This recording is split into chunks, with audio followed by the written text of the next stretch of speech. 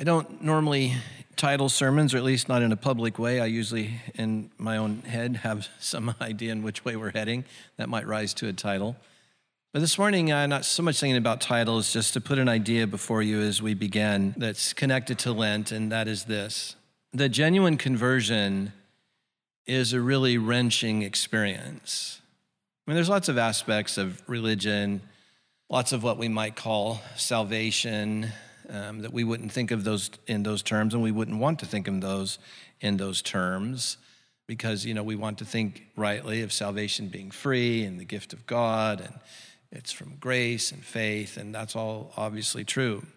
But conversion in that sense picks up the sense of the term conversion from the Latin, which just simply means the first step. And in that sense, it's an accurate way of thinking about it. But if one is going to think about actually being reshaped and healed and remolded, then, Lent sounds good, but it's not easy. And one reason it's not easy is that growth means change, and change means risk, and the fear and anxiety that gets associated with risk. And so I think all this adds up to the notion that the genuine conversion is a wrenching experience. So we pick that up in the story of Abraham and Sarah in Genesis 17, in the sense that 24 years have passed since God called Abram and Sarai.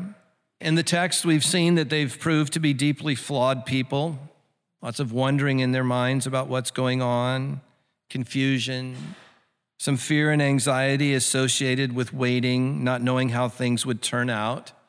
Yet the text also lifts them up to us as people who have generally remained faithful to God's call. And so again, if we can just stop for a moment and read into the humanness of this, or try to place before our minds the humanness of this, I think that maybe then we can begin to see that our foremothers and forefathers were learning to trust, to see that God is found in uncertainty and danger and suffering, exactly where we tend to see his absence. Did you catch that? The core to this story of Abraham and Sarah is the notion that God was in the uncertainty, and God was in the danger, and God was in the suffering. The places where we tend to think that means he's absent, right? Because if God were really with me, or if I were really with God, or if I was really in a good place with God, well, surely that would mean the absence of suffering, the absence of danger, the absence of wondering, the absence of any sort of confusion. Wouldn't that mean that everything is going right? And so I think core to our transformation into Christ-likeness is this idea that God's people don't learn about him through philosophical abstractions, not from what we might call ontology, the nature of being, the nature of God's being, and sort of philosophical constructions about that. As important as they are, it's not typically the way we learn about God. We typically learn about God from a vital and personal experience of walking with God in the context of his calling and what we might call election, or in this passage, of course, covenant. And then the promises of God that get attached to our calling, to our election, to be covenantal partners with him. This is why all throughout the Pentateuch and the rest of the Old Testament, you find over and over again these phrases of God's mighty hand. That can be an abstraction, I guess, but the people were experiencing something of God, and they described it as mighty hand. Or they would describe what God was doing as a powerful act. Sometimes they would describe a guiding voice. And it's in this deeply personal way that they came to experience and know who this God of the covenant was. So if we were to kind of summarize where we are in this passage when we pick it up in Genesis 17, it might go something like this. That Abraham, my people and my story are going to flow from you and Sarah. And with everlasting covenant, I am bound to you. Now again, this could just be covenantal theology, right? It could just be another abstraction. Could just be another sort of category way of thinking about God, and theologically speaking, sort of covenantal theology. Or it could be, let's try this on for size. Or it could be, this is your identity. That the first thing that defines you is relationship to God, covenant. It could be something like, this is your destiny. Whatever your 401k might be doing in the last few weeks. that your destiny includes traffic and stock markets and political movements and economic ups and downs. It includes that. Again, I always say we're not dualists. We don't run from the world. We don't say we have nothing to do with the world. But crucially, I'm saying here, neither do we reduce ourselves to that. That our real identity as humans is in covenant with God. And that's our destiny, and that's our consistent hope. Because as you know, the story of Abraham and Sarah isn't over here in Genesis 17. There are ups and downs to come. And from where would they get consistent hope? Where would they get the sense of who we are? Like, am I my thumbprint? Am I my iris? Am I my login information? Am I the person who might get to a human voice if I push the right numbers? Who am I? What is my identity? What is my destiny? What is my hope? And this text wants to tell us that it's an interactive, ongoing, conversational relationship as God's cooperative friends in covenant with him. And that's how we discover a self. But when we get to our gospel reading, we get to a shocking turn in the story. Something that nobody would have saw coming, something that just seemed, just in the terms we would say today, nuts.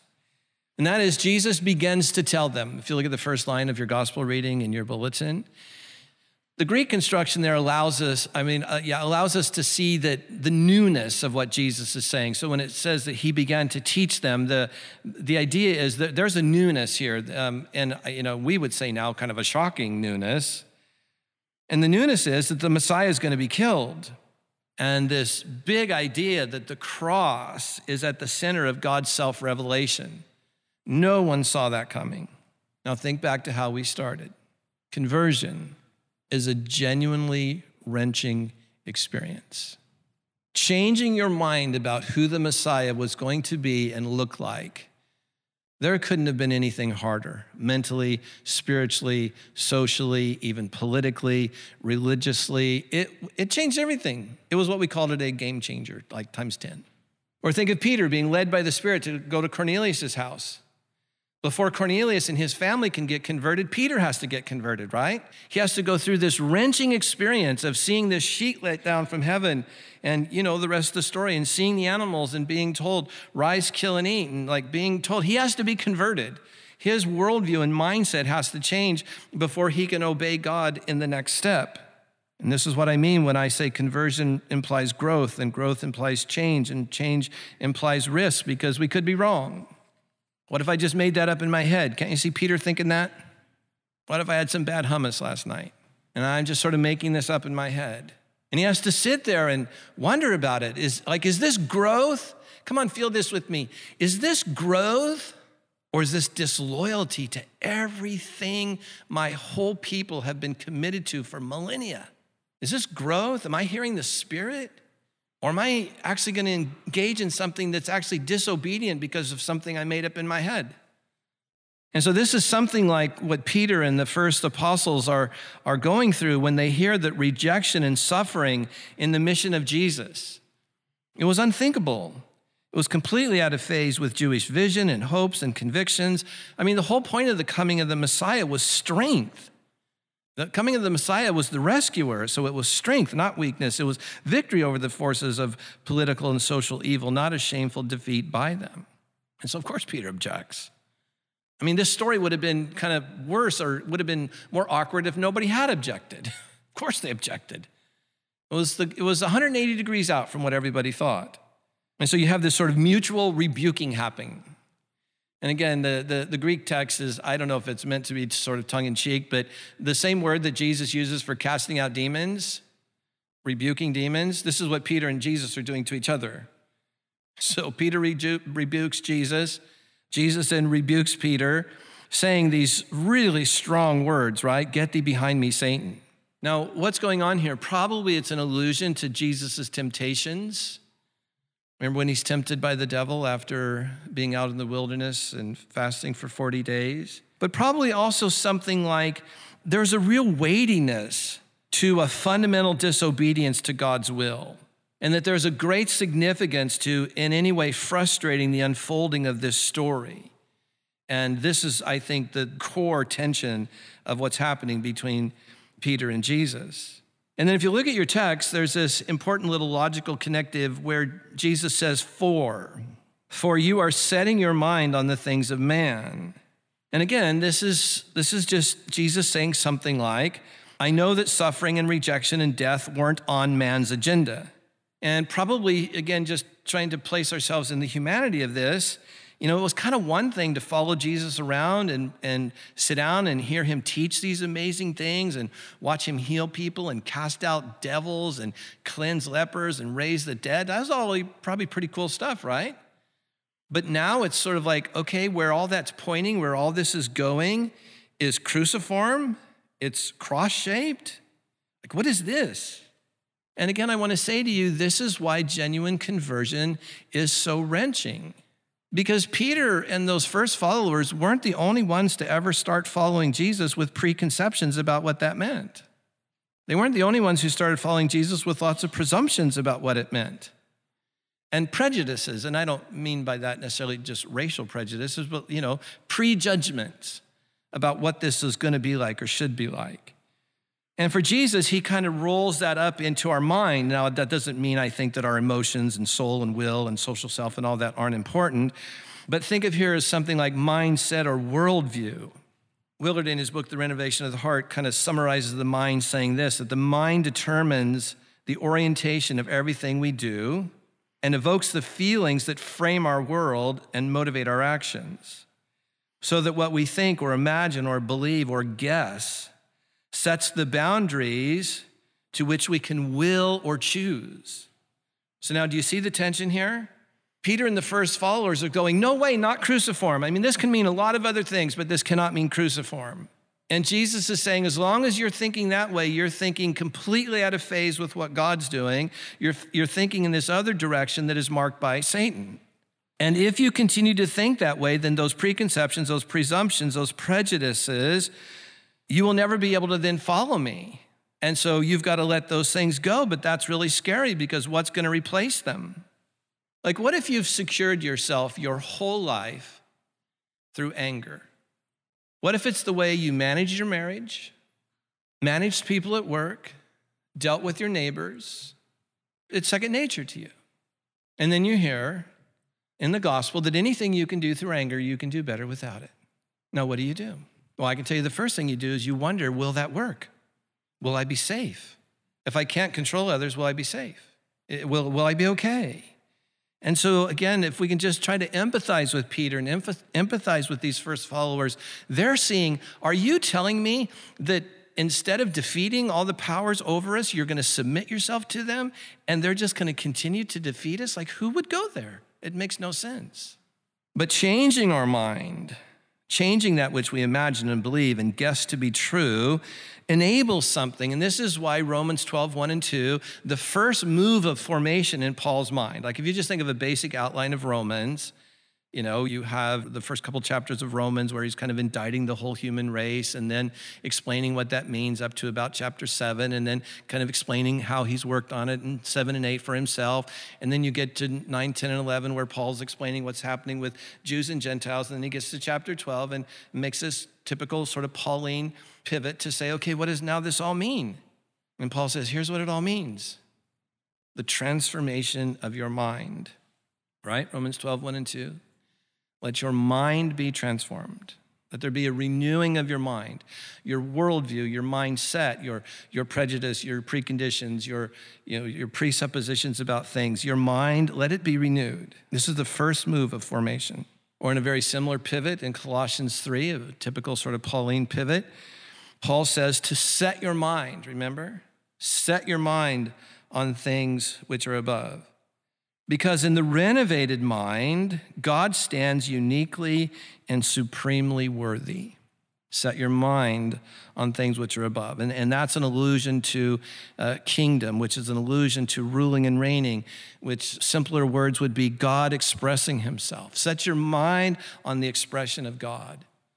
And the truest expression of God is in Christ. And core to Christ is cross. Now you're going to have to get your mind wrapped around that, Jesus is saying to Peter. And I think would be saying to us. And then that's a wrenching experience. To die to self on that level is a wrenching experience. It's of grace, no doubt. And it's animated by the Spirit, no doubt. It's empowered by the Spirit, no doubt. It happens in covenant with God, no doubt. Therefore, it happens under the power of God, for sure. But our experience of it is a letting go. And that every new beginning is prompted by an ending. And at that intersection of ending and new beginning is the kind of scary stuff that makes you say, if you're Abraham, she's my sister. Because I'm not quite sure yet I've come to trust Yahweh on that level. There's not yet a new beginning there because I haven't come to the end of having to manage life myself. She's my sister. And we just walk through this, through the Pentateuch, Joshua, Judges, Kings, prophets, up to John the Baptist. And we see this story played out over and over again right up to today. So the way this last part of the story works, what's really happening here if we think of Mark as a piece of literature in its historical context, that likely Mark is telling this story because it's written, most scholars think, to mistreated Christians in Rome. Followers of Jesus who are harassed and persecuted. They're not just thought of as dumb and sort of out of phase with, kind of human progress, but they were seen usually as a dangerous cult.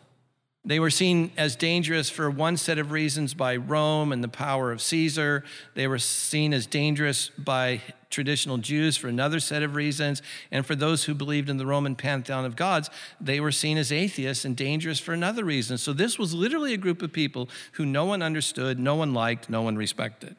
And so this pivot point that Peter was going through in the first followers, Mark knew that other people were going to have to go through, and I would say that we're going through today.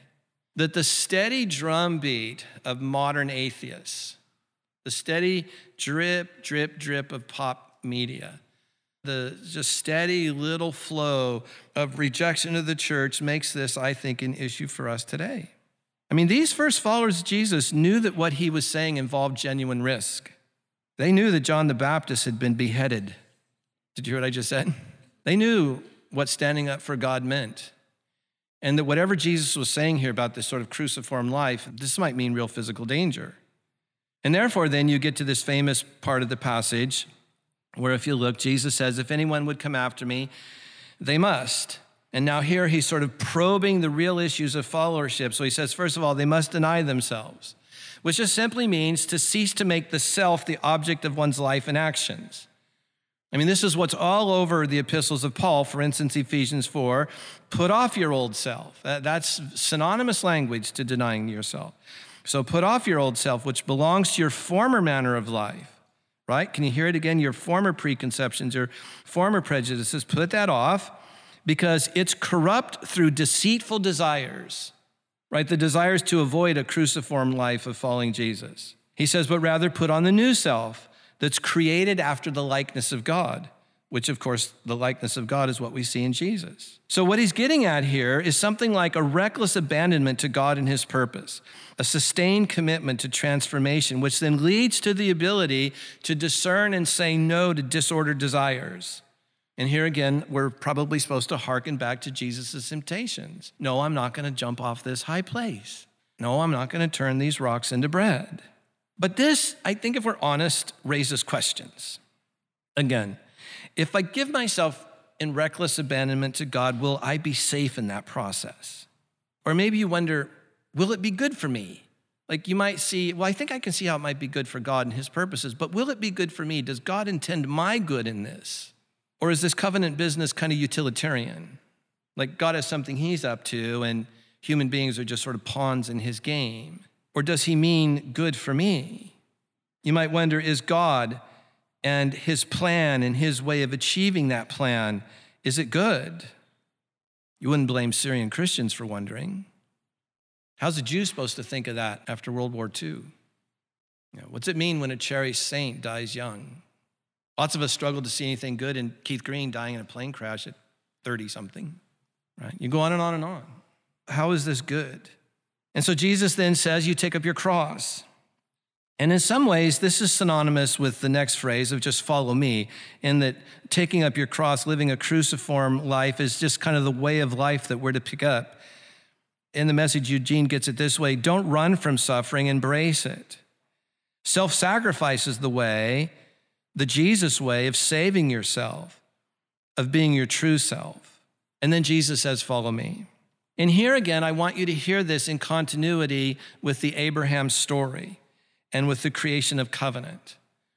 So that if you think of, the early part of the Pentateuch, of the patriarchs and calling of Abraham and Isaac and Jacob, and how that story unfolds all the way to Joshua, can you picture that? Now you get to Joshua and you get to that famous chapter in Joshua 24 where the covenant's being renewed.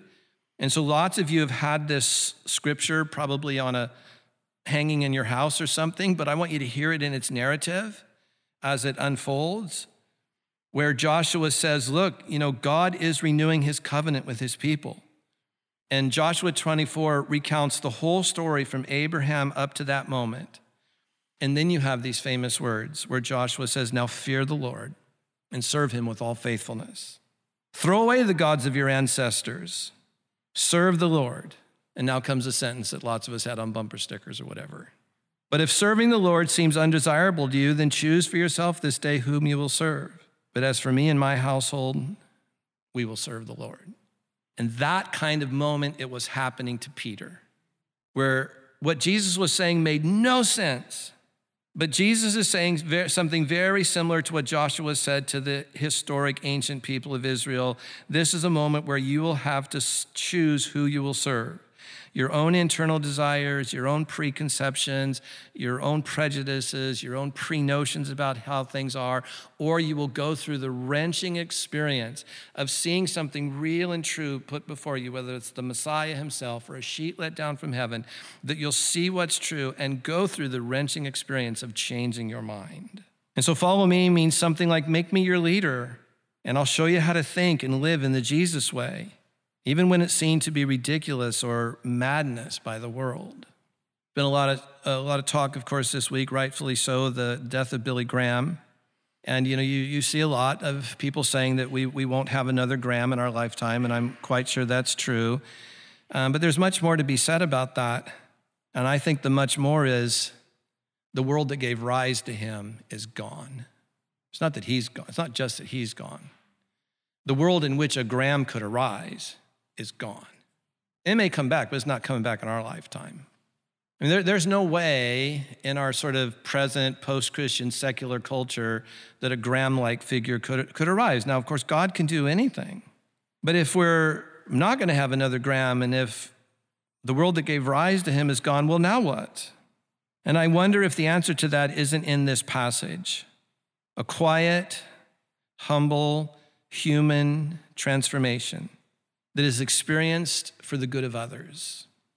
Sort of good deeds, good words, manifesting just in these humble little Jesus metaphors of salt and light and yeast, that maybe this can be the true religion that penetrates our day and our age.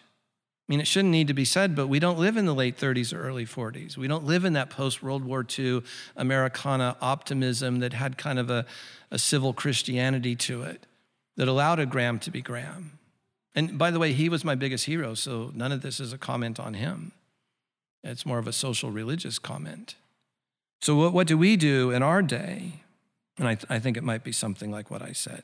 And then finally, Jesus says, for whoever would save his life, that is to say, if you see the danger that could be coming from Rome and other Jews and from kind of Roman religionists, meaning, sort of the pantheon of Roman gods, if you see what's coming and you engage in fear-based disloyalty, if you desert Jesus when trials comes, then instead of saving your life, you're going to lose it. And then finally, I can hear Jesus saying something like, so think about it. What would it profit you to gain the whole world? That is to say, to be a winner as defined by any context or era. Did you catch that? So, because in every context or era, winners are defined differently. So what if you were to be the winner in any given age and yet forfeit your soul? Think about your Psalm 139 self, that before you were formed in your mother's womb, I knew you, and I had a plan for you, and I called you into covenant relationship with you. Like, what would it profit you to win by the world's definitions and then forfeit your true humanity. So tying this all together in a Lenten way, I would suggest something like this. The simplicity of spiritual formation and the simplicity of Lent lies in its intention. Just what do you intend? If, like me, a cruciform life looks difficult to you, what do you intend about that? Do you intend to move in that direction, or do we see it and kind of think, I don't know, I'm actually ready to go in that direction? But that gets it down to its most simplicity. What do you intend? For the formation that's called for in Jesus of deny yourself, take up your cross, and follow me, its aim is to bring every element in our being, working from the inside out, into harmony with the will of God and the kingdom of God, into, again, putting it in the sense of the Pentateuch, into covenantal faithfulness.